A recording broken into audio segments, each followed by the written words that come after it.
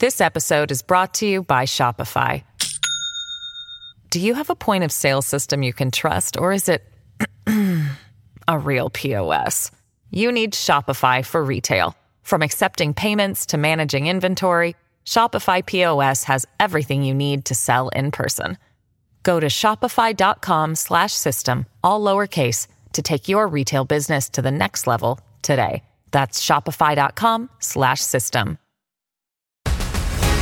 And tonight, straight from the source, a searing snub for Nikki Haley. Tim Scott, the senator that she once appointed, now expected to endorse Donald Trump, giving him the backing of the nation's highest-ranking elected black Republican just 4 days out from the make-or-break New Hampshire primary.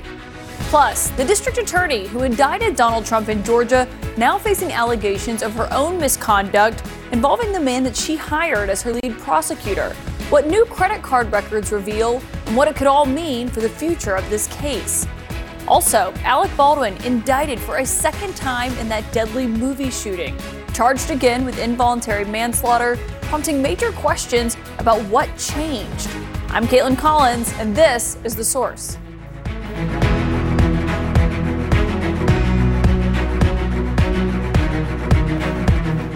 Any minute now, we are expecting another endorsement for Donald Trump, someone who has been racking them up constantly since his dominant win in Iowa on Monday as the Republican Party falls in line. But this one in particular is notable, not because it's necessarily surprising, but because it's a stinging blow to his rival, Nikki Haley, who is fighting to keep this race competitive with a strong performance Tuesday in New Hampshire.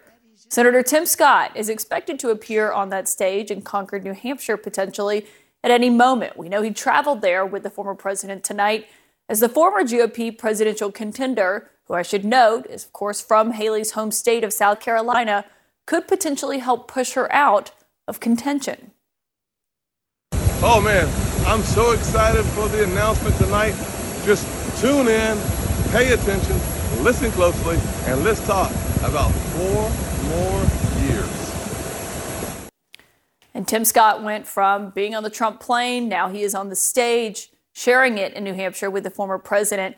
This is all particularly stinging to Nikki Haley because it was just a decade ago, more than a decade ago, when she was the governor of South Carolina and appointed Scott to the Senate.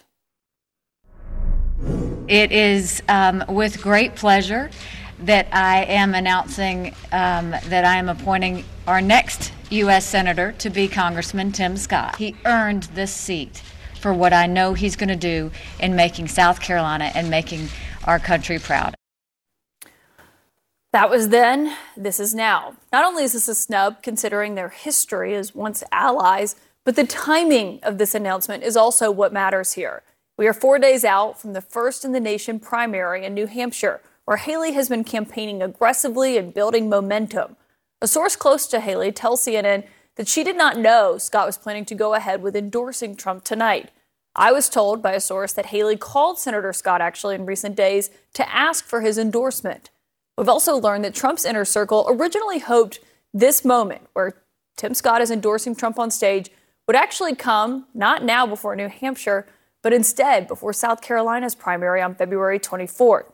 But the timeline moved up as Haley was seeing a spike in the polls in New Hampshire. All of this is, of course, part of a goal by the Trump campaign to paint Haley as someone who is disliked by those who know her best in her home state.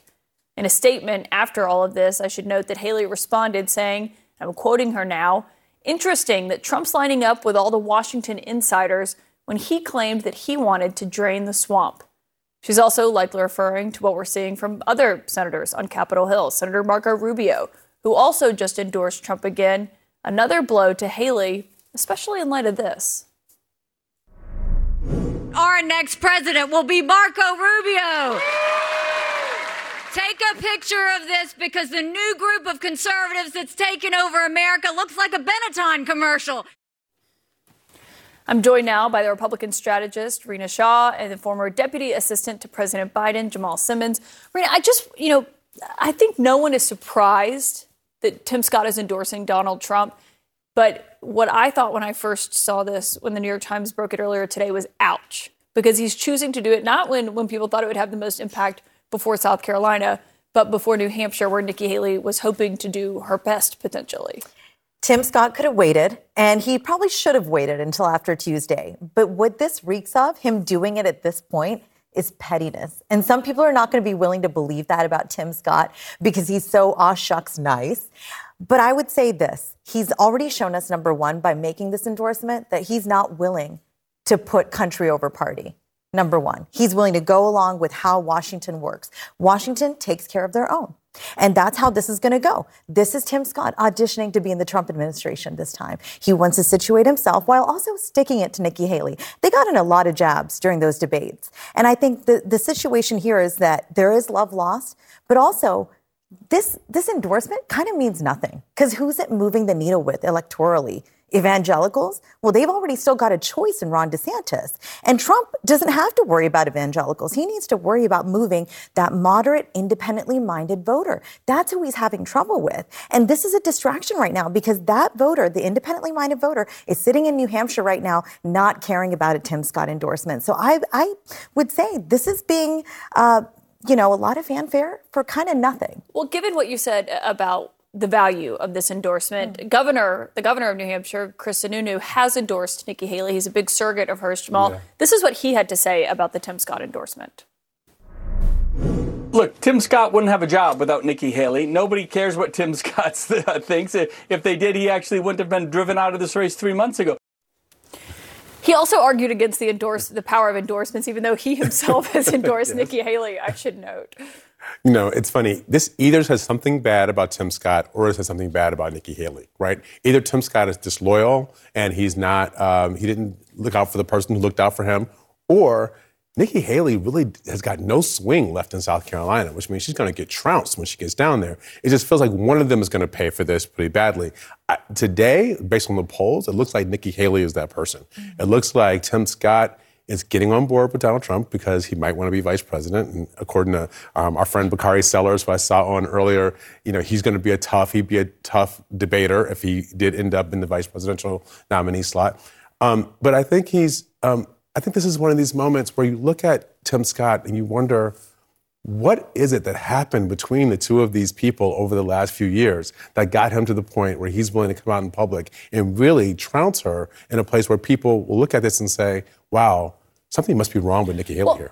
Let's ask someone who might know that. We have Rob Godfrey here, who is a longtime player in South Carolina Republican politics, who knows both Haley and Scott and served as Nikki Haley's chief spokesperson when she was the governor. Rob, I'm glad to have you joining us here tonight. And as Jamal noted, this was a former ally of Nikki Haley's. Obviously, things have changed recently, but what do you make of the personal nature of this endorsement tonight? That it may not be personal at all. That at the end of the day, Tim Scott was a candidate for president. Tim Scott has his own political future to look out for, and Tim Scott may see the writing on the wall that President Trump keeps a scorecard of who endorses him when. Tim Scott takes note of who endorses him when he's considering things like picks for the administration, picks for the cabinet down the road. And Tim Scott may well have made a personal calculation not to get back at anyone or to exact any revenge on anyone, but simply to do something that was in his own best interest, to pursue opportunities down the road, whether it's, as a member of the cabinet or it's for another elected office. And so politicians are allowed to do that, just as they're allowed to, run for whatever office that they want to run for. Yeah. Well, Rob, actually, can we listen to Tim Scott? Because he was just on stage in Concord in New Hampshire just truly minutes ago. Let's just listen to his endorsement of the former president. You see, we need a president who doesn't see black or white. We see a president who sees Americans as one American family. You see, we need a president who doesn't see black or white. We see it. Do you think he would? I'm skeptical of the idea that he would serve as vice president just based on some conversations that I had heard in Washington. But do you Do you believe that that is something that he would be open to doing based on what you just saw there? So, when that kind of question comes, it's hard to anticipate what your answer would want to be, particularly if you're someone of service. Tim Scott has served as a county councilman. He served as a member of the State House. He served as a member of Congress and as a U.S. Senator.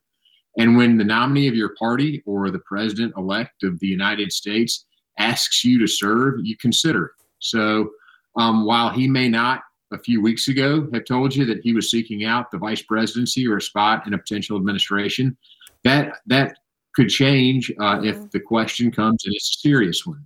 But at the end of the day, it's important to remember this.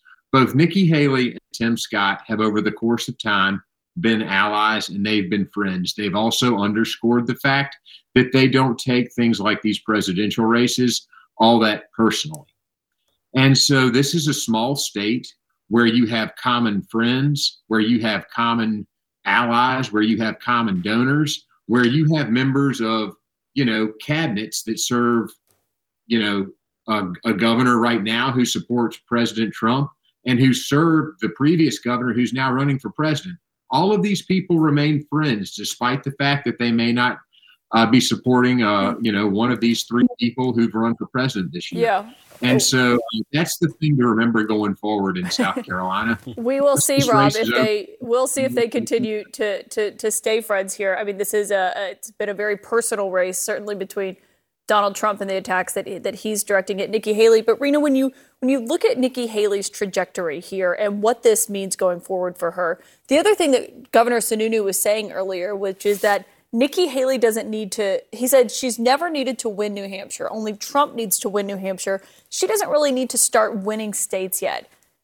Is that how most political strategists would see it, though? I have completely seen it that way. And, shame on Tim Scott for thinking that lukewarm win that Donald Trump had in Iowa somehow seals the deal for this nomination.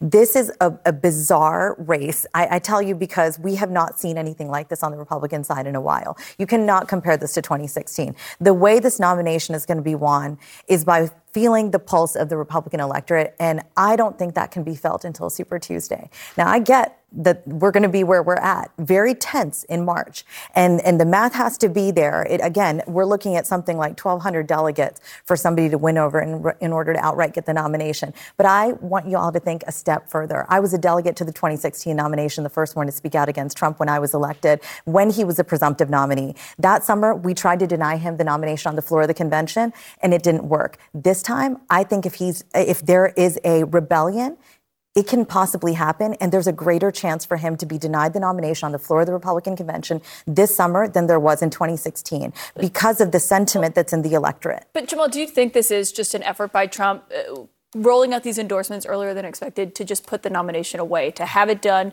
And so then we're going to have the longest general election contest of our lives, it's going to feel like. Of course he wants to do that, right? Because he really wants to get the campaign going, to be able to use the money that he has to go after Joe Biden, all those things. I got to go back to what Tim Scott just said. It was the most maddening endorsement of Donald Trump I can't imagine Tim Scott giving him, that he doesn't see black or white. Tim Scott is somebody who we think of as being optimistic and inclusive, and he's got a vision that seems like it's from an old era of republicanism where everybody gets to be involved. Donald Trump doesn't see black or white. Remember when Donald Trump was running for president the last time and he said there was a judge in Indiana who couldn't say anything about him because he had Mexican heritage, right? He's a member of a party that is fueled by this MAGAism that goes after diversity and inclusion. Ron DeSantis, who takes out slavery and the bad effects of slavery from the books in Florida. They can't say slavery caused a civil war. I mean, you go on and on about how race is a part of the movement that it is that he is driving. And then Tim Scott has the nerve to say he doesn't see black or white. It's outrageous. Also, he perpetuated the birther conspiracy about Obama and amplified it. In recent days, he has been making racially charged attacks about Nikki Haley, amplifying a post questioning whether or not that she was qualified to be president. She's born in South Carolina. Yeah. I mean, this is not something that happened 10 years ago, and it's not happening now. That's right. It's happening right now, including like mispronouncing her name and putting her birth name out as if it's a way to come after her legitimacy as a president. And by the way, her name, you have that name and still be an American citizen. She does. Right, That's what we are. exactly. Jamal Simmons. Barack Obama, Kamala Harris, like we're Jamal Simmons, right? We're in America where we all get to have Rena Shaw. We all get to have whatever name it is that we have. Jamal Simmons, Rena Shaw, Rob Godfrey, thank you all for being here tonight. Also tonight, as the former president is amping up those attacks on Nikki Haley, as I noted, some of them are racially charged. Not surprising, but we're going to talk to someone who knows what it's like to be targeted by Donald Trump. A member of the exonerated Central Park Five, now turned New York City councilman, will join me here on set. Also tonight, we're tracking new developments in Georgia, where the district attorney who indicted Trump there is facing scrutiny, accused of having an affair with a prosecutor that she appointed. Now, new bank records are coming to light. More on that in a moment.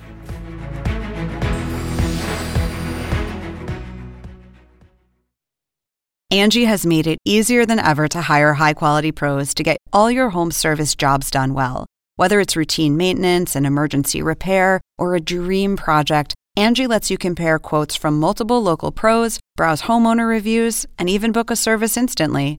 Angie's been connecting people with skilled pros for nearly 30 years. So the next time you have a home project, bring it to Angie to get your job done well. Download the free Angie mobile app today or visit Angie.com. That's ANGI.com. This episode is brought to you by Shopify. Do you have a point of sale system you can trust, or is it a real POS? You need Shopify for retail. From accepting payments to managing inventory, Shopify POS has everything you need to sell in person. Go to shopify.com/system, all lowercase, to take your retail business to the next level today. That's shopify.com/system. New records that were released today reveal that the Fulton County District Attorney in Georgia, Fani Willis, took trips on the taxpayer's dime with the lead prosecutor in the Trump election case. This comes amid accusations that she had a romantic relationship with the prosecutor, Nathan Wade, who she hired to help prosecute Trump in this case. Today, Wade's estranged wife revealed credit card statements showing that he bought airline tickets for at least 2 out-of-state trips to Miami in 2022 and San Francisco last year for himself and for Willis, she says. This came out as evidence in Wade's divorce proceedings, but what it is being used here is now in this case with Trump, because Trump's co-defendant there in Georgia and also his former campaign staffer is trying to use this and this allegation to disqualify Fani Willis from prosecuting this case. It could have very important implications for this.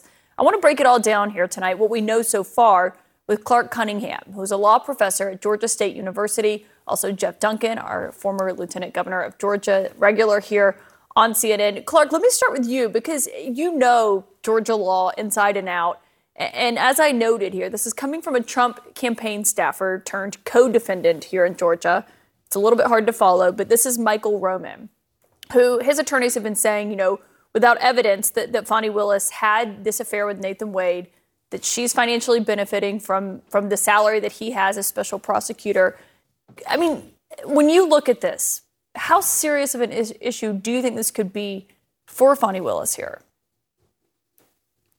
Well, up until today, I've generally had almost nothing but good things to say about how DA Willis has been handling this case. But with the corroboration that came out this afternoon of the allegations that are being made by Michael Roman against her, you know, I've said that I think she should seriously consider taking a personal leave and stepping away from the office.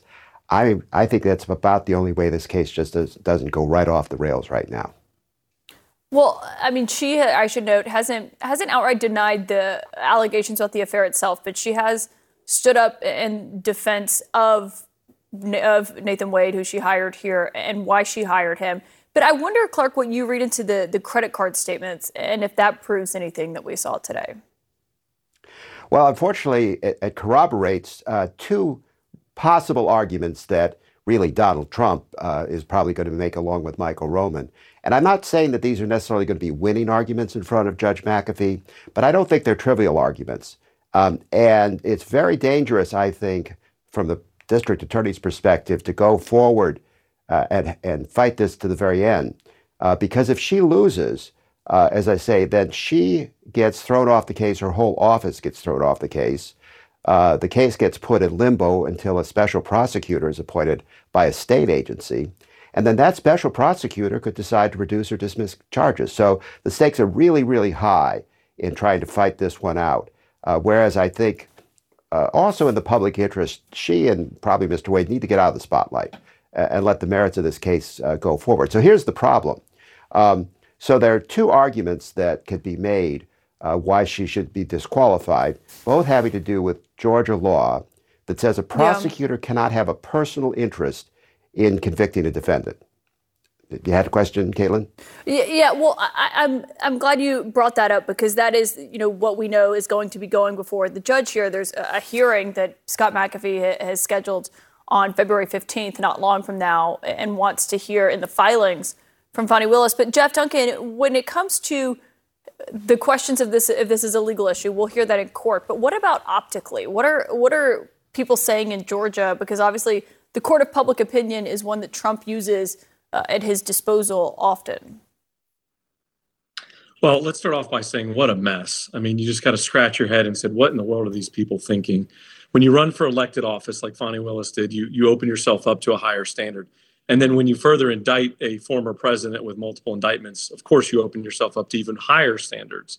And to watch this play out has been painful. I think the sentiment on the street on both sides of the aisle is if these accusations or allegations are true, there's some serious shadows being casted on this case.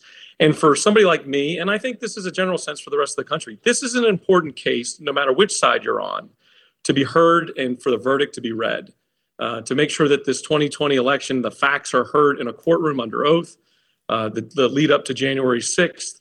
There's some important information that needs to come out in these trials. And to think that Fani Willis in this incident cast a shadow that makes that impossible or unlikely to hear or for a verdict to be read, then I believe she needs to step away and do it quickly so that the merits of the case stand alone. And look, if these folks are innocent and there's a box of proof somewhere that we've been waiting for 3 years, I can't wait to see it. I'll be the first one to pat somebody on the back. But the likely scenario is that none of this is going to come out to be true, and there's going to be some painful consequences. Jeff Duncan, Clark Cunningham, will obviously stay tuned to see what happens, especially February 15th at that hearing. Thank you both. Good to be with you, Caitlin. Thanks, Caitlin. Up next, speaking of criminal cases, a new one against Alec Baldwin has been revived as the actor was just charged again with involuntary manslaughter for that shooting that happened on the movie set and killed a cinematographer. We'll take a look at what's different this time.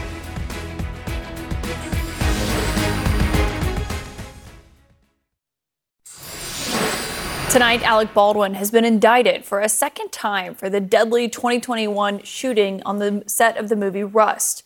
A New Mexico grand jury has charged the actor with 2 counts of involuntary manslaughter for the death of the cinematographer Helena Hutchins. If you remember, Baldwin had been rehearsing a scene and holding a gun that fired live ammunition. He was initially charged a year ago, but the charges were dropped after the case fell apart. Prosecutors said they couldn't move forward because the timing and new evidence involving the gun that was used here. Baldwin now could face up to 18 months in prison and a $5,000 fine if he's convicted here.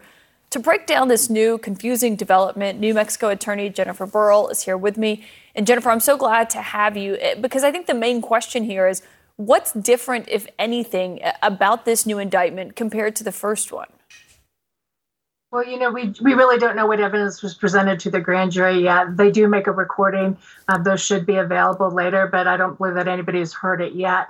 I was in trial today with the grand jury judge, and we know that it came down just before lunch. So those haven't been released yet, the actual details. But the way that this is working is that they're charging it in the alternative. So it looks like there's 2 counts, but it's not. It's 1 count of manslaughter. The first way that they're trying to indict is that somebody committed a misdemeanor, a petty misdemeanor, in this case, negligent use of a deadly weapon, and that resulted in the death of somebody else. That's how they're getting to the involuntary manslaughter. The second way that they're trying to get around it is that no crime was committed, but they were so reckless, acted it with a willful, reckless disregard for the safety of others, that would amount to manslaughter. And I think that's going to be a really uphill battle because people act that way all the time on movie sets, right? That they trust the process of what's going on. So I think they're probably more likely to to have the first option. But both of these options will carry or could carry, if the DA decides to move that way, the special prosecutor to add the firearm enhancement. And in 2020, they raised that from 1 year to 3 years. So even though this is a 4th-degree felony in New Mexico, which is the very lowest felony that we have, and it would carry 18 months, they could add an additional 3 years. Okay, and good to hear you say that it looks like 2, but it's 1 charge of involuntary manslaughter. And what's complicated here seems to be the gun itself, because obviously, we've heard Alec Baldwin, who in an interview with CNN said that he was told it did not contain live rounds. He also said he didn't pull the trigger, but then the prosecution previously had commissioned that report. They said that the trigger had to have been pulled for this to happen. So what are we expecting from the new prosecution team here and how they could handle this? Well, if you look at the second option, right, that they have the alternative, the way that the statute reads is that it says how an ordinary person would act, that an ordinary person acting in this way would expect a death. And, we've had movies for decades where people have used prop guns and nobody died. And so I think they're going to have a really hard time overcoming that obstacles. We could just see a parade of, Hollywood stars come in and say, we did the same thing and nobody died. So at this point, we really don't know what to expect, but I'm kind of surprised that we're 2.5 years into this and they still don't have a theory. The reason they're charging in the alternative is because they don't have a theory of what happened. They're just throwing everything against the wall and seeing what sticks. Jennifer Burrell will be watching it closely. I know you will as well. Thank you for being with us tonight to update that. Also this hour, we saw earlier the only Black Republican senator, Tim Scott, giving his endorsement, his backing to Donald Trump. Race and Trump's attacks very much still part of his campaign trail in 2024, as they were in 2020 and 2016. My next guest tonight was wrongly imprisoned for nearly 7 years at a time when Trump took out a full-page ad calling for the death penalty.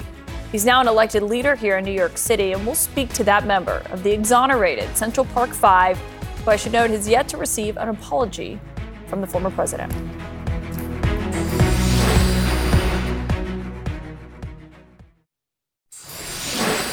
Just moments ago, you saw Senator Tim Scott, who is the only Black Republican in the Senate, endorsing Donald Trump as he makes another effort to get into the White House, even as Trump, of course, has in recent days been embracing what is for him a pretty familiar tactic on the campaign trail, racially charged attacks.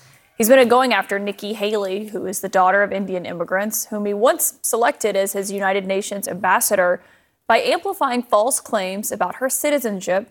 She was born in South Carolina, I should note here, and also mocking her birth name, Nimrata. My next guest knows all too well what it's like to be personally attacked by Donald Trump. He was among the exonerated Central Park Five Black and Latino teenagers wrongly convicted of the rape and assault of a white female jogger in the 1980s. In response to that, Trump took out what was a full-page ad at the time calling for New York to bring back the death penalty. Those teenagers spent nearly 7 years in prison before DNA evidence proved that someone else had committed that crime. Joining me now is one of the exonerated five, Yusef Salaam, who is now a New York City council member. So, Councilman, it's great to have you here. Oh. Congratulations on your victory. I haven't seen you since then. My pleasure. But it's great to have you here just in this moment, because you have talked about how hard it is to see someone like Donald Trump rise to the pinnacle of American politics. And I wonder what you think of his approach this time, the fact that so many in leadership in American politics are still backing him, and he could very well potentially be the Republican nominee for president. You know, I think it's the scariest moment in time where we have almost pre-knowledge. We've been here before, and here we are again. And the outlook of what could be is so unbelievable, but yet believable at the same time. You know, one of the things that I want Americans to really consider is what we really want America to be. You know, I've said it before. I've said that, you know, we live in the United States of America, but we are very divided. The effort is for the leader of this nation to unite us in a way that is meaningful, in a way that has legacy, not in a way that is nightmarish. You know, when Donald Trump took out those full-page ads almost 35 years ago, it wasn't something that was, I mean, you got to think about it. 2 weeks after we were accused, these ads ran. And these ads were trying to have the effect that they would come into our homes, drag us from our beds. And I've said this before, do to us what they did to Emmett Till. Nobody is safe under the watch of a person like Donald Trump.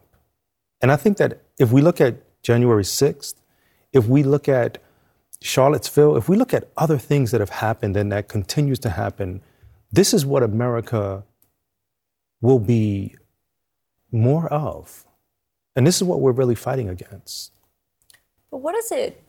I kind of wonder what goes through your mind, given America knows Donald Trump. I mean, they're very familiar with him. Obviously, he lost his last election, but he's so quickly had this ascendancy this time around that it's even stunned the people who challenged him. I think it really shows that racism is still alive and sick in America. It's something that is pulsating. It has a heartbeat. And the fact that it's still here, the fact that we're still talking about things that are very divisive. I mean, all of the things that Donald Trump has come out and said against his opponents has been, in many ways, unbelievable. But then we're like, but that's Donald Trump. Like, what else would he do? What else would he say, you know? The fact also, I think, is that there's this love affair with the idea that we all can become a Donald Trump. We all can have this, outlawish kind of attitude towards everything, that we can just say the rules are for them. Well, I just wonder how you look at it when he makes claims like he's making now about total immunity as president, and he's arguing that it could affect other presidents. Just the fact that that's happening and he's got 91 counts against him. I wonder how you look at that, given the way he treated you. Look, nobody's above the law. And what I want folks to really consider as well is that even if you get some semblance of a way out, the ultimate judge is God. That should scare all of us. When we go to our deathbeds, that won't be the end. I mean, I know that there's a narrative out there that says we only live and we die and that's it. But there's also a narrative that says you will be raised and you will be judged for what you did. And those individuals who did the most evil will wish they had a second opportunity to just come back for a moment to do the right thing.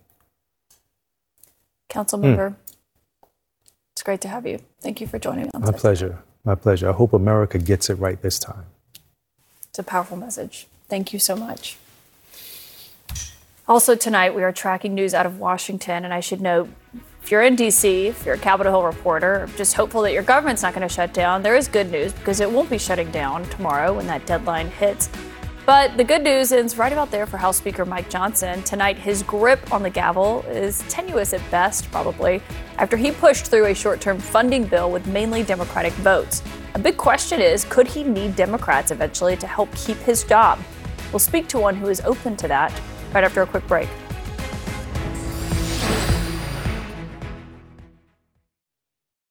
The Assignment with me, Audie Cornish. Celebrities of all kinds are speaking publicly about their therapeutic trips, so to speak. It turns out there is a burgeoning industry ready to serve the new influx of people who find themselves turning away from traditional mental health therapy. The gap between what we know and what we don't about psychedelic therapy. Listen to The Assignment with me, Audie Cornish, on your favorite podcast app. Tonight, House Speaker Mike Johnson has avoided a government shutdown, but with a small, yet growing, maybe getting bigger potentially, number of House Republican hardliners who are threatening to oust him. His problems cannot be avoided. I should note, Speaker Johnson is not yet even 100 days into his new job, but he's facing many of the issues that were there for his predecessor, Kevin McCarthy. And tonight, some Democrats are raising the prospect privately of potentially coming to Johnson's rescue if he needs it. It's a big if, though, there, because what we are hearing is that they will help him out if he agrees to put a bipartisan spending and border deal, one that's still being hashed out in the Senate, up for a vote on the House floor.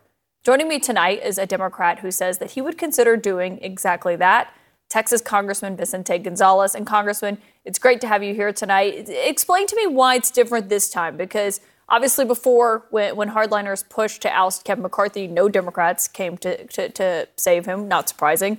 Why would it be different for Speaker Johnson? Well, I think Speaker Johnson has a historic opportunity to bring the country together and lead from the center and pass meaningful bipartisan legislation. And I think in doing so, he's going to develop relationships and a lot of goodwill on both sides of the aisle that I think will be supportive of him and that one day could save his speakership. And I think he has a decision to make of which path he intends to take here in the next few months. Well, this immigration bill that's being crafted in the Senate right now, and we could see it as soon as next week, what he says is rumored to be in it right now. He called it dead on arrival, saying that it would not make it to the House. If it comes over to the House and they make a bunch of changes, and by they I mean Republicans, would you still vote for it, or is your vote then in question? Well, probably not. I mean, you hear a conversation of them wanting to turn it into an HR2. That's going to be dead in the Senate, and it's not going anywhere. He has an opportunity to bring the country together, to work in a bipartisan way, and pass very impactful legislation. Or he can be hijacked by a handful of members on the extreme right, and history will judge him depending on how he acts here in the next month or two. But I think this is great opportunity for the speaker to do the right thing and do what the majority of American people want, and is to work together and pass legislation in a bipartisan way that could have a meaningful impact to the American people. I think history will judge him depending on his next actions these next few months.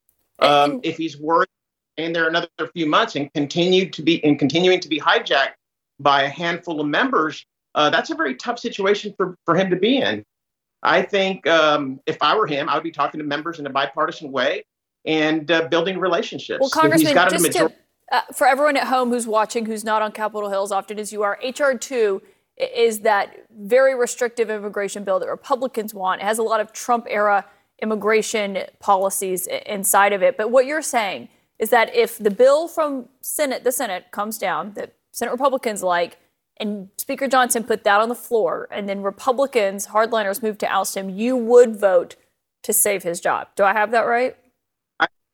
In the language in this bill, but if it's a bill that both Democrats and Republicans agree on, we have a problem on our border that I've been critical about for a very long time, and it needs to be addressed. And I think if this speaker addresses it in a bipartisan way, in a meaningful way that the majority of Americans want him to do, he will gain support from and respect from both sides of the aisle. That could be a savior to him at some point. And I think he should be open to those ideas. Yeah, President Biden himself saying tonight that the border is not secure as they work to try to get something done. We'll see what happens. And if you are in that situation, I hope you'll join us back here. Congressman Gonzalez, thank you for your time on a Friday night. Thank you. Up next, speaking of the White House, there was a phone call today between President Biden and the Israeli Prime Minister Benjamin Netanyahu. Notable. They haven't spoken in about a month. Tonight, they talked about the future of the war. And you're going to hear exclusively from a former Hamas hostage. She is just 13 years old. That in a moment.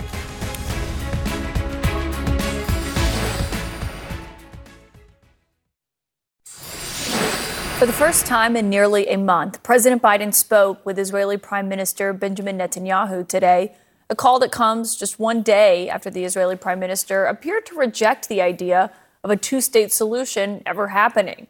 He said, quote, in any future arrangement, Israel needs security control over all territory west of Jordan. This clashes with the idea of Palestinian sovereignty. That, of course, is directly at odds with the stance that we have heard from President Biden and his top aides, including the Secretary of State. In fact, a person familiar with the conversation today tells CNN that the statement was meant to not shut the door forever on the possibility of a Palestinian state, though it certainly raises the questions about what Netanyahu would do for one. President Biden told reporters after they spoke that he does believe that Prime Minister Netanyahu would agree to a two-state solution, quote, given the right one. He did not elaborate, but also during that call today, we've learned that Biden and Netanyahu discussed the ongoing efforts to bring hostages home. Right now, the Israeli government believes that 132 hostages taken on October 7th are still being held in Gaza tonight. Several women and children have been released, as we saw during that brief period where there was a temporary pause in the fighting. That included 13-year-old Hila Rotem Shoshani. She is one of the youngest freed hostages to speak publicly about what happened to her when she was being held by Hamas. Hila, her mom, and of course her friend Emily Hand, that you all are familiar with, were all kidnapped on that day.